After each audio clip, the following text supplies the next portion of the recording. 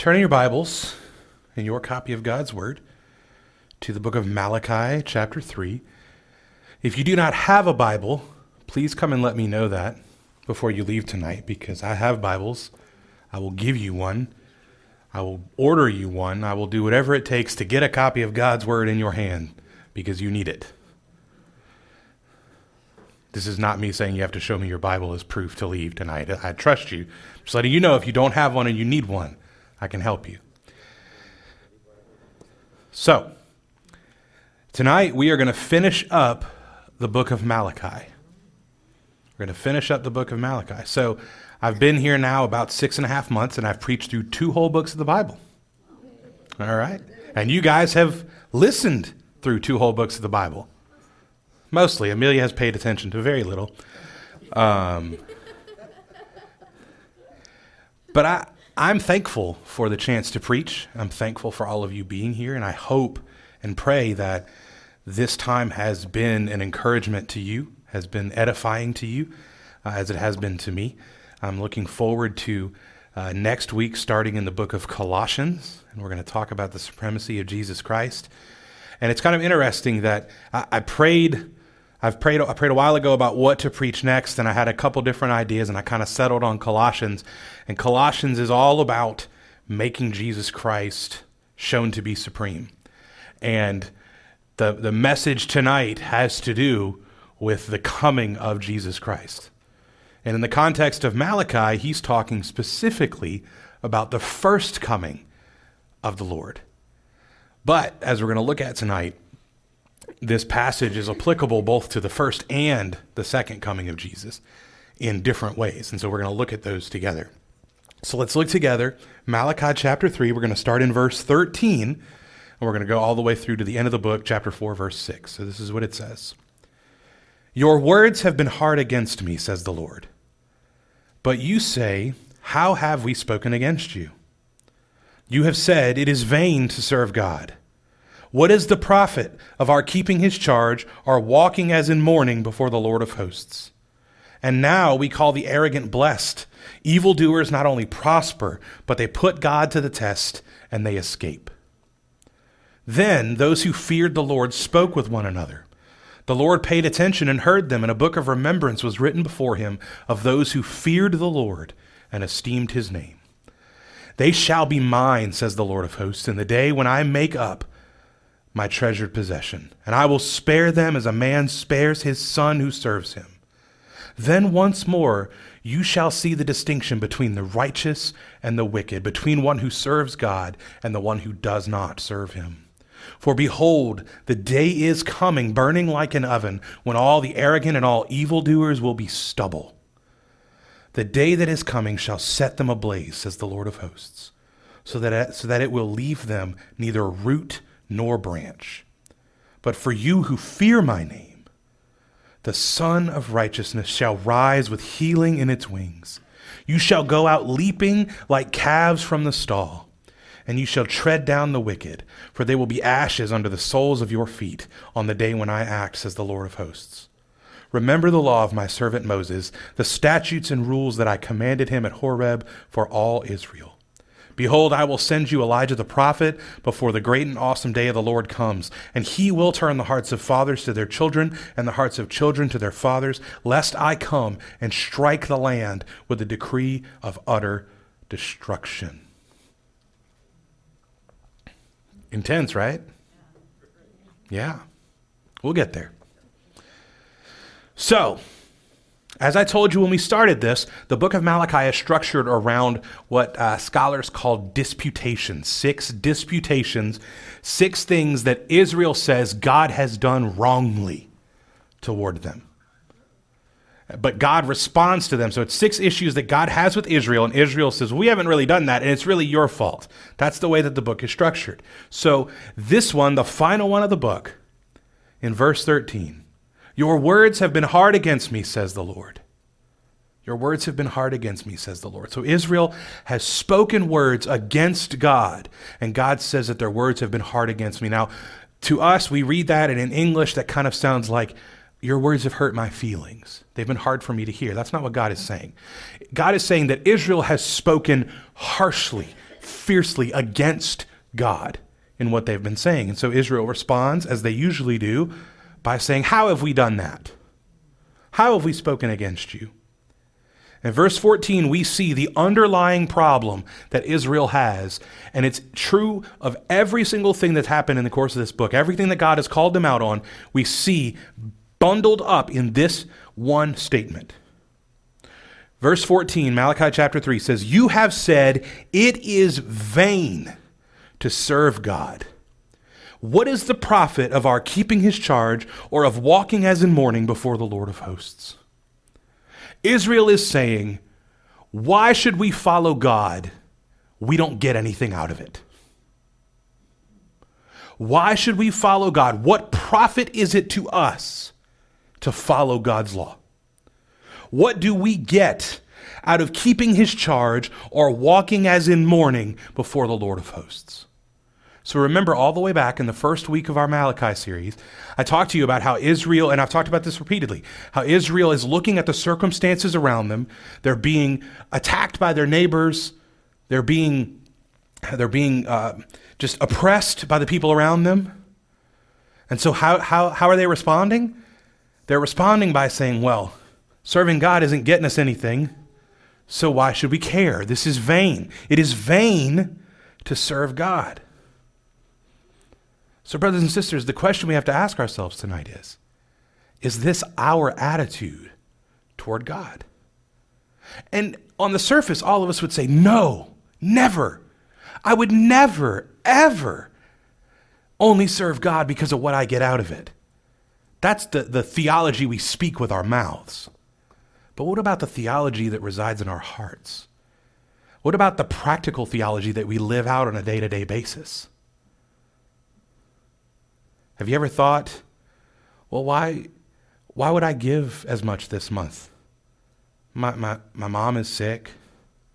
My life is hard. Why would I devote myself to these things? Because my life is really tough. We often have this practical expectation of God as some sort of heavenly ATM machine that only exists to give us what we desire. And that's the perspective that Israel had. They thought, well, if we serve God, he will protect us and our life will be easy. If we serve God, we will have monetary wealth. Our crops will be plentiful. But that's not what's happening. Israel is destitute. They're in the midst of famine. They're being oppressed by their neighbors. So they're saying serving God has got us no gain. Why bother? Why bother? And the secondary issue that's kind of wrapped up within it is that it seems like the evildoers are prospering. Verse 15, and now we call the arrogant blessed. Evildoers not only prosper, but they put God to the test and escape. So not only are they prospering, but literally this is a way of saying that they are flaunting God's law and they face no consequences. So here's Israel. In their mind, they think, well, we're serving God, we're following the law. Now, as we've seen throughout the course of the book of Malachi, that's not true, right? They're offering polluted sacrifices.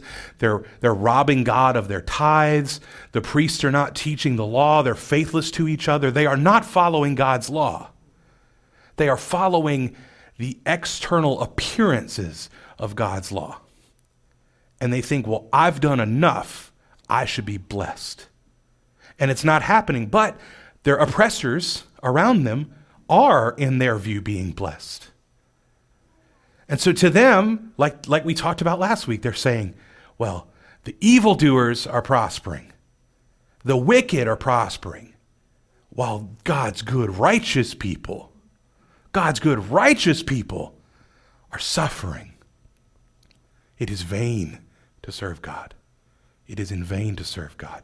What does it profit us to follow his statutes, to walk as in mourning before the Lord? Why bother?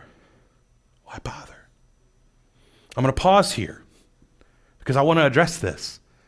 Because the text doesn't really address this. The text, very interestingly, Israel finally, it clicks for them.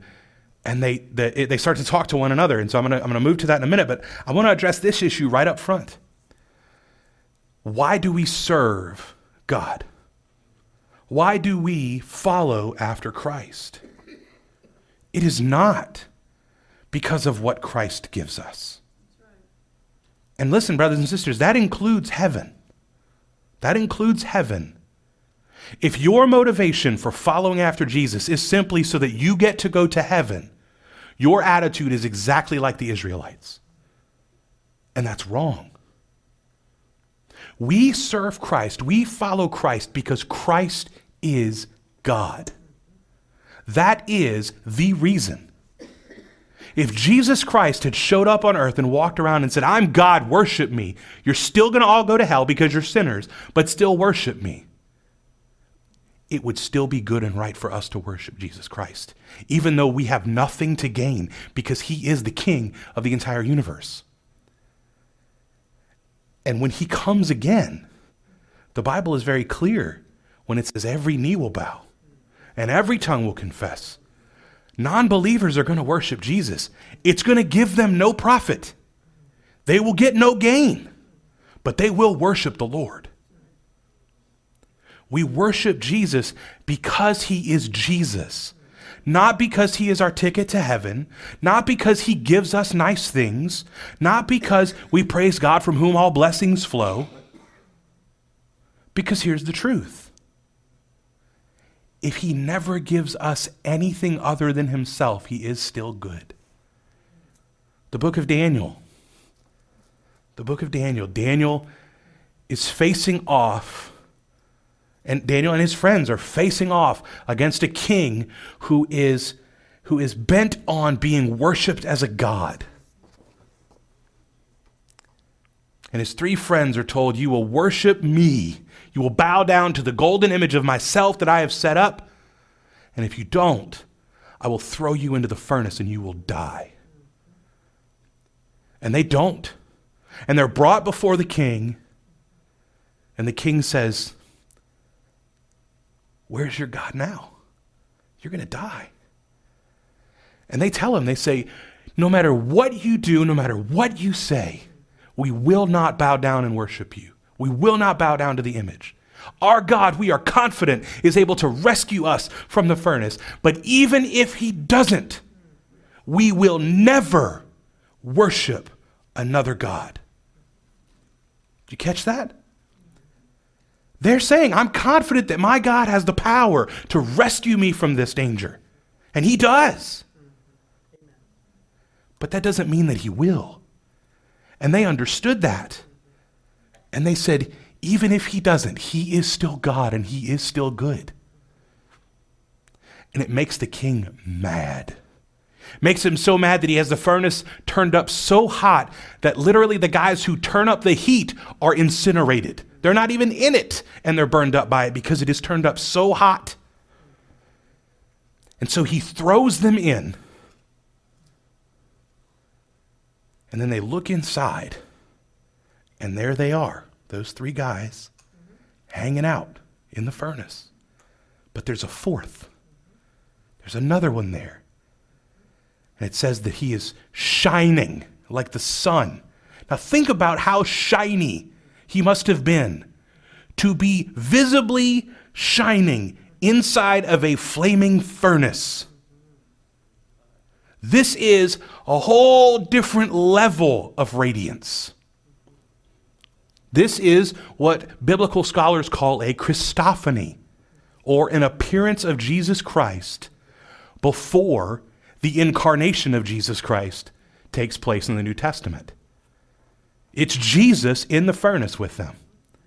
And so they come out of the furnace, and not only are they not dead, not only are they not burned, not only are their clothes not burned, they don't even smell like smoke.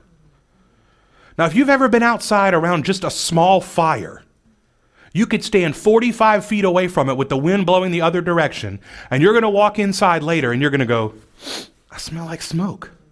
I wasn't even close to the fire and I smell like smoke. These three guys were in the furnace and they didn't even smell like smoke. Now, that is an example of God rescuing them from danger. But what if God didn't? Is God somehow bad? Is God somehow wrong? Is God somehow less worthy of worship and praise? No. He is still the same God, infinitely worthy of far more praise than we can bring.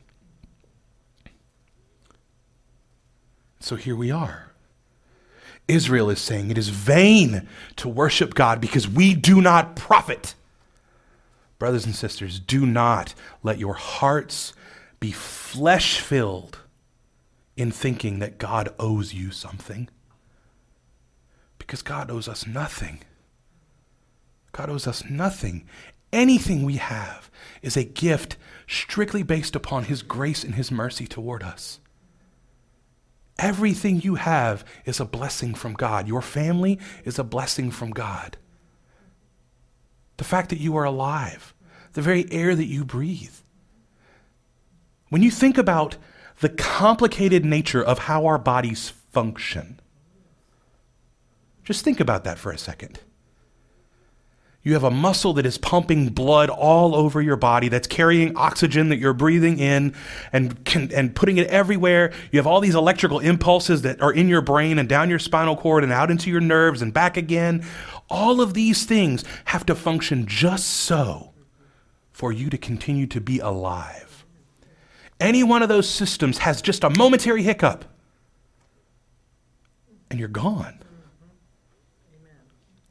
The fact that we live at all is by the grace of God. In him we live and move and have our being. That's not just a spiritual saying. That is a literal, physical understanding. We worship God. We follow after him because the profit we gain is him. The gain we get is God. That's it. That's all we need. And so sometimes we think God is withholding things from us, and he's not. Because God has already given us something that is infinitely more valuable than anything that you could possibly ever have. This morning, Pastor Mitch talked about Hannah. And in her brokenness, she desperately wanted a child. What if God never gave her one? What if God never gave her one? Her husband was wrong in what he said when he said, "Am I not worth more to you than 10 sons?" But the reason he was wrong was because what he should have said is not God worth more to you than 10 sons? You have God. Why do you have need of a son? Now God, in his grace, gave her a son. Praise his glorious name. But if he hadn't, that is not an example of God failing to answer a prayer. It's not what it is. It is God's grace. It's God's grace that Hannah is alive to serve him and know him at all. And we, on the other side of the New Testament, have the distinct advantage that we know God because we know Jesus Christ. We know God in a way that Israel never could. It is not vain to serve God. Verse 16, we see the God who remembers. Then those who feared the Lord spoke with one another. For the first time in Malachi, Israel does not respond negatively to God's issue with them. All throughout the book, God says, "You've done this," and Israel says, "Nuh-uh." And God says, "Here's all the ways you have," and Israel's like, "I still say nuh-uh." But here, God points out to them they're wrong. And they say, "Nuh-uh," and God says, "Yes, huh." And it says, those who feared the Lord spoke with one another. They spoke with one another. Rather than being critical of God, rather than complaining about their lot in life, they start to hold one another accountable to what God has said to them. You know, Jerry, when God said we were robbing him, I know what you earned when you sold that property, and I know what you gave to the temple. You know, Bob, I saw that 3-legged steer you brought to the temple last week. God's telling the truth. We need to right this. They start holding each other accountable to what God is saying. Notice that it doesn't tell us what they say. It doesn't tell us the steps they took to get right with God. It literally just says that they spoke to one another. Remember a couple of weeks ago when we talked about the faithlessness, the idolatry of faithlessness, how they were faithless to one another? Here, they were being faithful to one another. And what does it tell us? The Lord paid attention and heard them, and a book of remembrance was written before him of those who feared the Lord and esteemed his name. God pays attention, he hears them, and he remembers them. Now, I'm sure none of you have anybody in your lives who only remember the bad things you've done. I'm sure you have no experience with that, where there's people in your life who only remember the negative things you've done, the times you've made mistakes, and they always just remember the positive stuff, and that's what they talk about. The negative stuff, they just forget about it, and it never comes back up, right? That's all of our experience, right? No. All of us have people in our lives that seem like they are laser focused on the things we do wrong. They never notice the things we do right. I felt that in ministry as a youth pastor. Everybody remembers the time a kid knocked a hole in one of the windows in the sanctuary. They all forget about the 4 kids who got saved at camp. I felt that. I felt those who only remember the bad things and forget the good things. But here, God remembers their obedience. He remembers 2 specific things. He remembers those who fear the Lord and esteem his name. Why does that matter? Why does it matter that there are people who fear the Lord and esteem his name? Well, number one, we've talked about this before. Part of our obedience to God is a recognition of the fact that he is capable of snuffing us out instantaneously. There's that healthy fear. Children should have a healthy fear of their parents. Part of the problem why we have so many issues with young people today is that they do not have a healthy fear of their parents. My mother is a small woman. She's about 5'3". She's very loud, but she's not real big. And as you can see, I am a large fella. So when I was about 17 and I hit a growth spurt, and I was significantly larger than my mama, I thought I was big stuff. And one time, my mama was upset with me, and she was getting on to me, and I thought, you know what? I don't have to take this. I was actually 16 when this happened. I don't have to take this from her. I'm bigger than her. And I said, you know what, Mom? Shut up. Exactly. That's what I should have thought. Now, some important things for you to remember. Number one, my mother has a bad knee. Well, she doesn't anymore. She got it replaced, but she had a bad knee. And so she would keep her shoes on the stairs in our apartment. So she wouldn't have to walk up and down the stairs to go get her shoes if she wanted to change them. So her shoes were lined up on the stairs. The other thing that's important for you to know is that my mother is left-handed. So I was expecting the right hand of fellowship. I was anticipating it. I was watching because I was ready. I was going to block it because I'm big and tough. Well, my mother, being left-handed, I was watching the right hand. So she very discreetly, she never said a word. She just stared at me, looking up and just staring, just this fire in her eyes. And I just thought to myself, don't blink, Corey, don't blink. And she reaches behind her, and she likes to wear these little ankle boot things. And she reached behind her, and she grabbed one of those ankle boots, and she came across my face with the sole of that boot, just boom! Never even saw it coming. Never saw it coming. Do you know why she did that? Because I did not have a fear of Jackie Taylor. I never told her to shut up again. At least not around the stairs, I didn't. And I'm not joking. That is a real true story. She knocked the mess out of me with that shoe. I think I had a footprint on my face for a couple days, and I deserved it. I didn't have a proper fear of Jackie Taylor. Does that mean that my mother wanted me to walk around like a scared dog at the shelter, tail between my legs? No, but my mother wanted me to remember my place. When God says, fear the Lord, he wants you to remember your place. Because literally, God could snap his fingers and you would cease to exist. And not just like fade away, like everyone who's ever known you would never remember you. You would just be erased from history. God has that kind of ability. That's someone that we should fear. And then he says, those who esteemed his name. All along through Malachi, we've talked repeatedly about how Israel, the things they were doing, defamed God. They're saying, we are God's people, but then they're bringing broken sacrifices. They're robbing God at the temple. They are doing things that do not align with God's law, but they're saying we're God's people. And that shows a lie about who God is. It shows a lie about who God is.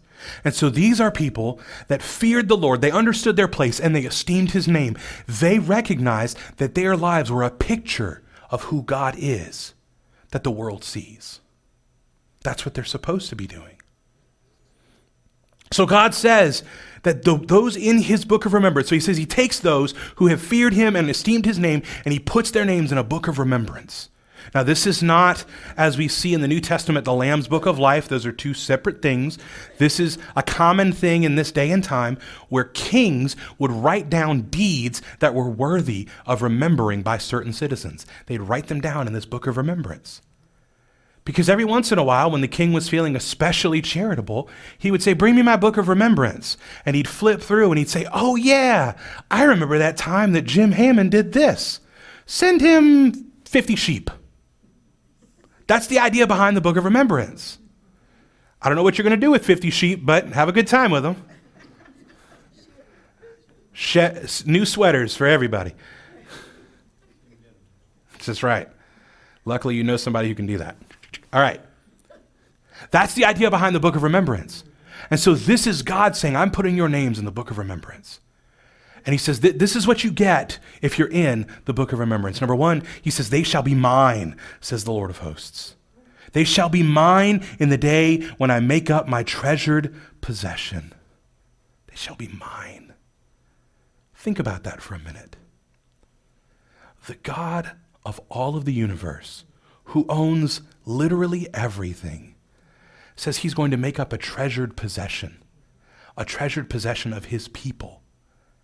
And these people in the book of remembrance are going to be in that grouping. They will be mine. They will be mine. And the fact that he refers to himself there as the Lord of hosts there, we've talked about that before, the Lord of hosts, the commander of the heavenly armies. In other words, God is literally saying there, they will be mine, just you try to come and take them. They will be mine in the day when I make up my treasured possession. And then he says, and I will spare them as a man spares his son who serves him. So those in his book of remembrance will be his treasured possession and shown kindness as a son. Think about the things that have been said about God by Israel throughout the course of this book. And by simply repenting, by simply fearing the Lord and esteeming his name, they have gone from being enemies of God to being his treasured possession, who are valued and esteemed and kept safe like a son. When he says there, I will spare them as a man spares his son who serves him, that is conjuring up kind of this image. So back then, if you were a man who owned a lot of property, had a lot of servants, and something went wrong and your servants kind of rebelled or things would go on, you would have to put these things down. You would have to work in your family and in your household to control these things. But you know who still got the good food off the table? You know who still got the blessings of the Father? The children.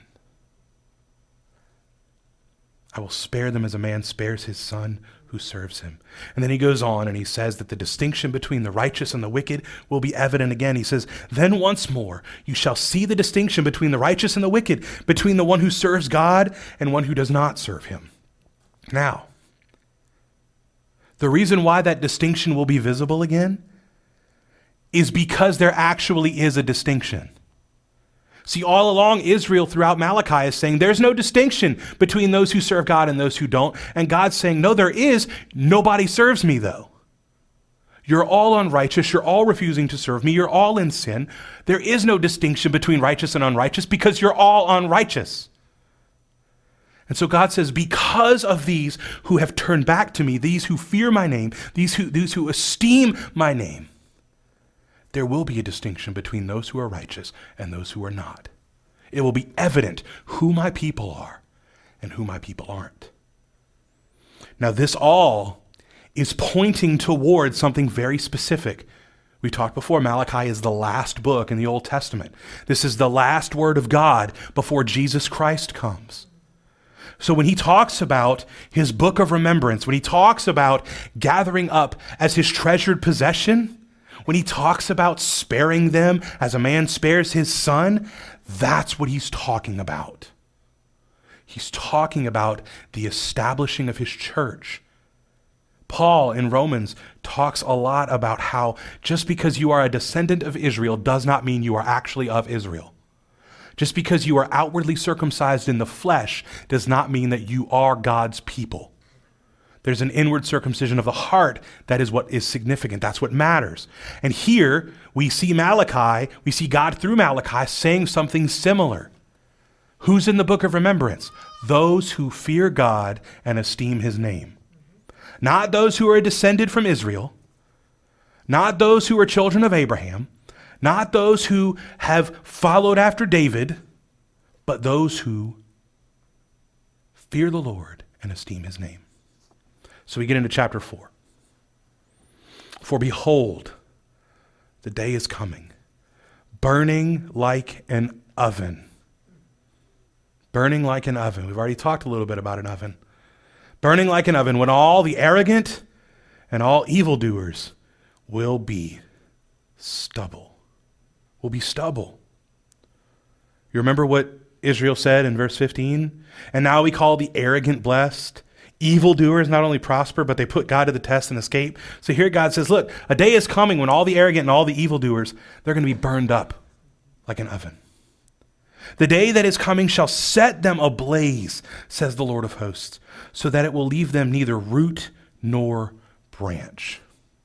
Every once in a while, there's a phenomenon where a tree gets struck by lightning, and the tree catches on fire on the inside, and it burns from the inside out, and it can burn for an exceptionally long time. But you know what doesn't burn? The roots. Roots don't burn because they're under the ground. It's wet down there. It doesn't happen that way. Eventually, the trunk of the tree will burn out. It'll fall over, and the fire goes out. But this fire is so hot that it will burn up the tree. It will burn up the roots. It will all be turned to ash. It will leave them neither root nor branch. There will be no visible evidence that this tree ever even existed. But for you who fear my name, the Son of Righteousness shall rise with healing in its wings. You shall go out leaping like calves from the stall. And you shall tread down the wicked, for they will be ashes under the soles of your feet on the day when I act, says the Lord of hosts. Same day, same sun, different experiences. On the day of the Lord, you will either experience destruction or you will experience delight. And there is no middle ground. There's a stark difference in how the day of the Lord is experienced by the unrighteous versus the righteous. Because there's this imagery of the dawning of a new day, right? For behold, the day is coming, burning like an oven. But for you who fear my name, the Son of Righteousness shall rise with healing in its wings. So for some, the dawning of that day is hot like an oven, and it will burn up everything. But for those of us in Christ, the dawning of that day, the sun is risen with healing in its wings. Think about that. The judgment of God for those who do not believe is terrifying. But the judgment of God for those who are in Christ, we are healed by it. Why? Because all sin and suffering is put to death. And we are made new. We are healed. It says you will go out leaping like calves from the stall. I don't know if you've ever seen calves let out of their stall. You can look up videos on YouTube. They're basically just like big dogs. And they jump around and they're all excited and they're turning in circles. It's a big deal. It's like when you get a kid who gets loose off their leash at the mall. Yeah, it's party time. The day of the Lord, we will go out leaping like calves from the stall. It says, you will tread down the wicked, for they will be ashes under the soles of your feet on the day when I act, says the Lord of hosts. Now, we hear that, and that sounds kind of cruel, right? We're supposed to love our neighbor as ourselves. Why would we rejoice in any way about treading the wicked under our feet because they will be like ashes? Why would we rejoice in any way? Well, number one, we rejoice because the will of God has come to pass. I've been asked before, when Jesus returns, will we be sad for those who we know that we love that don't know Christ? I genuinely don't know the answer to that. I don't know in those moments how our flesh and how our spirit will interact. But here's what I do know. The soul of the believer in Christ will be overjoyed at the coming of the Lord. Will be overjoyed at the final destruction of sin. Because the final destruction of sin means there is no more sorrow. There is no more suffering. There is no more pain. And so will we be sad about those who we love that are facing utter destruction? Maybe. But I believe that it will be utterly overwhelmed by the joy that we will feel. And I think the text of Malachi backs that up. This is not a joy because all of our enemies are dead. We're not dancing around singing ding dong, the witch is dead. That's not what's happening. But we are rejoicing because the will of the Lord has come to pass. The will of the Lord has come to pass. And so tonight I say to you with all of the urgency I can possibly muster, this day is coming. This day is coming. When Malachi wrote this, the Lord had in mind the dual nature of the coming of Christ. Remember, when Jesus came, the people who experienced this were very confused because they knew the coming of the Lord means the kingdom of God. And just a couple weeks ago, we started talking about Mark in youth Sunday school. And one of the things we're talking about is how the kingdom of God is not what they thought it was. The kingdom of God is one of forgiveness and repentance. But that's not all it is. See, the day of the Lord is kind of this double thing. You have the coming of Jesus that heralds in the coming destruction. And then you have the second coming of Jesus that brings it. And here's what I can tell you. At the end of the book of Malachi, when we read this, it sounds imminent. It sounds like next week the Lord is coming. It took 400 plus years before Jesus showed up. And when Jesus did show up, it was not what they expected. God does not operate on our timetable. Jesus came when God was ready. Jesus will come again when God is ready. That could be in about 10 minutes. I could say amen, and Jesus could part the clouds and start coming back. That could happen. It could take another 400 years. It could take another 4,000 years. We don't know. But one thing is for certain. If you delay thinking, well, there's always tomorrow. There's always tomorrow when I can repent of my sin and turn to faith in Christ. You don't know that. Because when the day of the Lord comes, it's too late. It's too late. When he starts to come, it's over. And whatever side you're on, that's where you are. So you have chances, but your chances are limited. They're limited by the fact that we don't know when he's coming. They're limited by the fact that we don't have any inkling of when it's going to be. Repent and believe the gospel.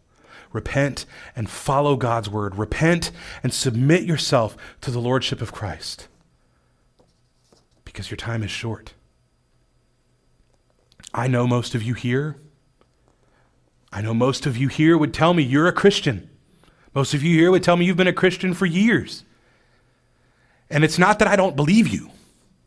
It's not that I think you're lying. It's not that I see things in your life that make me doubt your salvation. But it's that I believe that the scripture calls me as a preacher to preach to you as though you are lost. Because you might be. And you may not even know it. And it might be this text that the Holy Spirit uses to prick your heart and say, you are due for destruction. I don't know.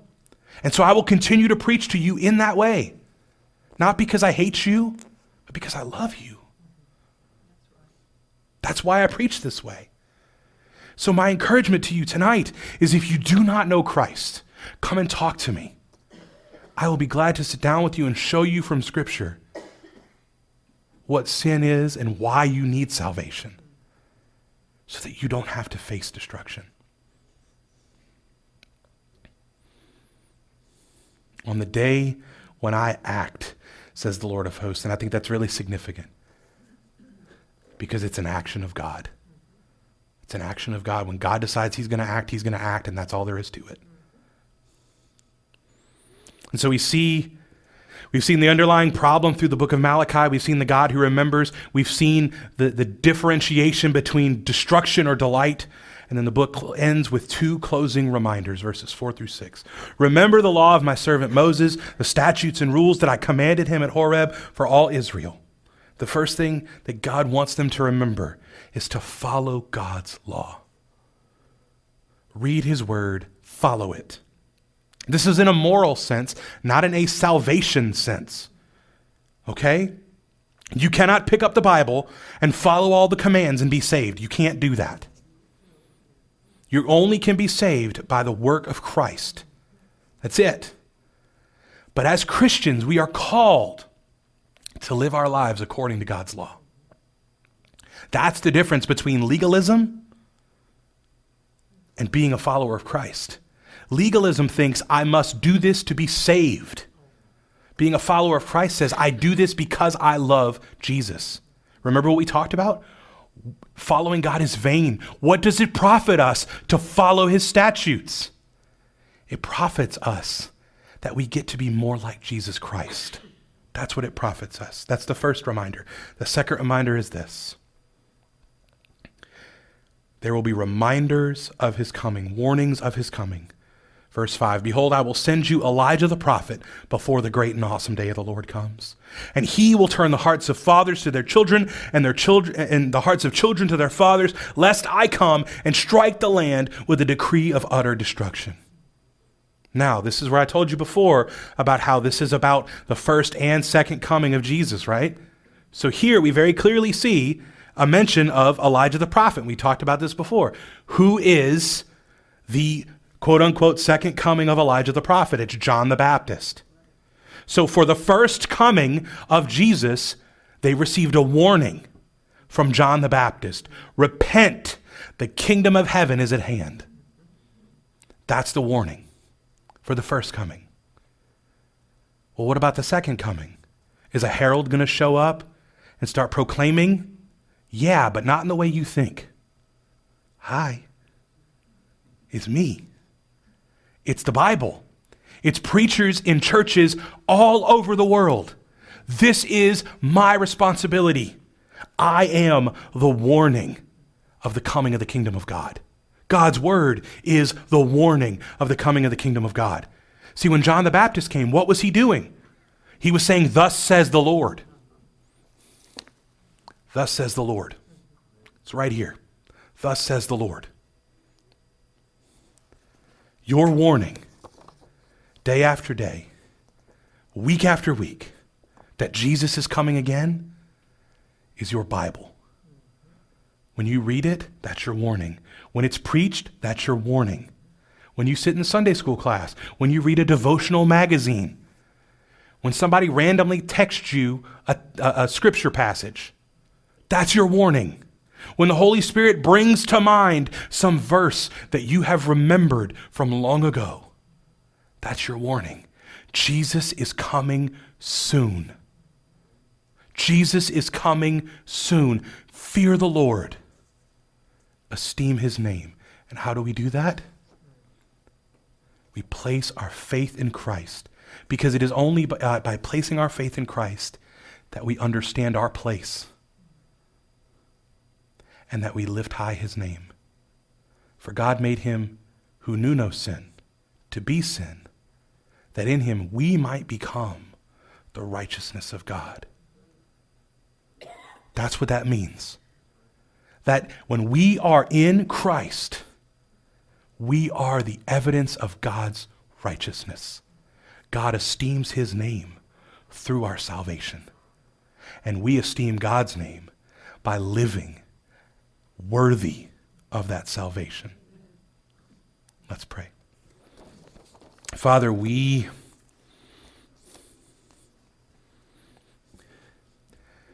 pray that you would convict our hearts.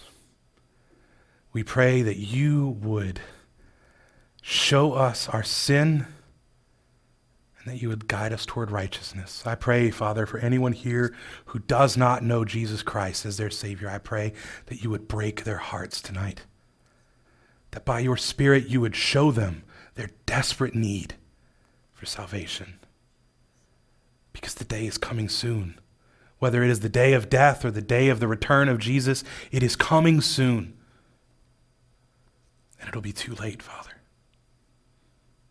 I pray that we will be people who look forward to the second coming of Jesus with delight and joy and not terror, that we would not face destruction. Father, be glorified in us. Help us to fear your name, to esteem your name all the days of our lives. Be with us as we go from here. In Christ's name, amen.